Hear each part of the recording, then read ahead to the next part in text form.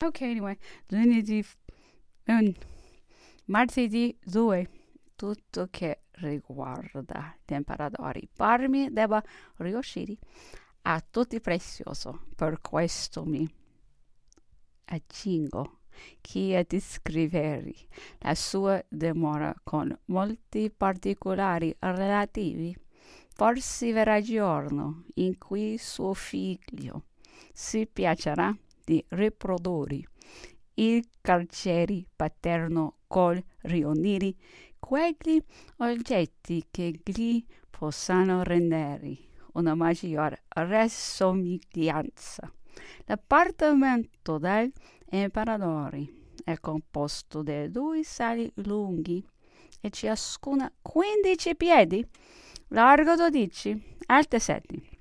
Un brutto tappeto ne copre il tavolato ed entrambi sono tappezzati da Rashidi Nankin. Nella camera da letto A, vedessi a destra il piccolo letto da campo.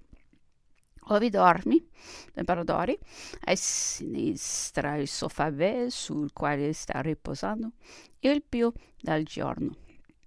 Era adesso ingombro di libri che sembravano disputargliene l'uso. Vicino è un tavolino sé che gli serve per far colazione e pranzare quando sta ritirato e alla sera per mettervi sopra una lampada altri braccioli coperte da un gran paralume. Tra le due finestre le facce alla porta è un armadio di contenimenti, la sua biancheria e sul quale sta la cassetta da viaggio. Il camino è sormontato da un specchietto.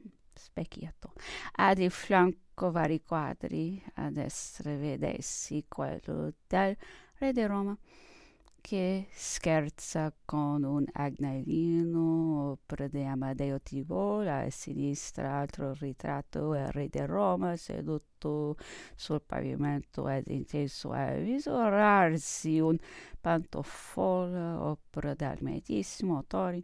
Sulla cornice del camino vi ha un piccolo busto in marmo pure del re di Roma, due candelieri, due voci di cristallo e due gustate in vermiglio, appartenenti alla cassetta di viaggio dell'imperatore.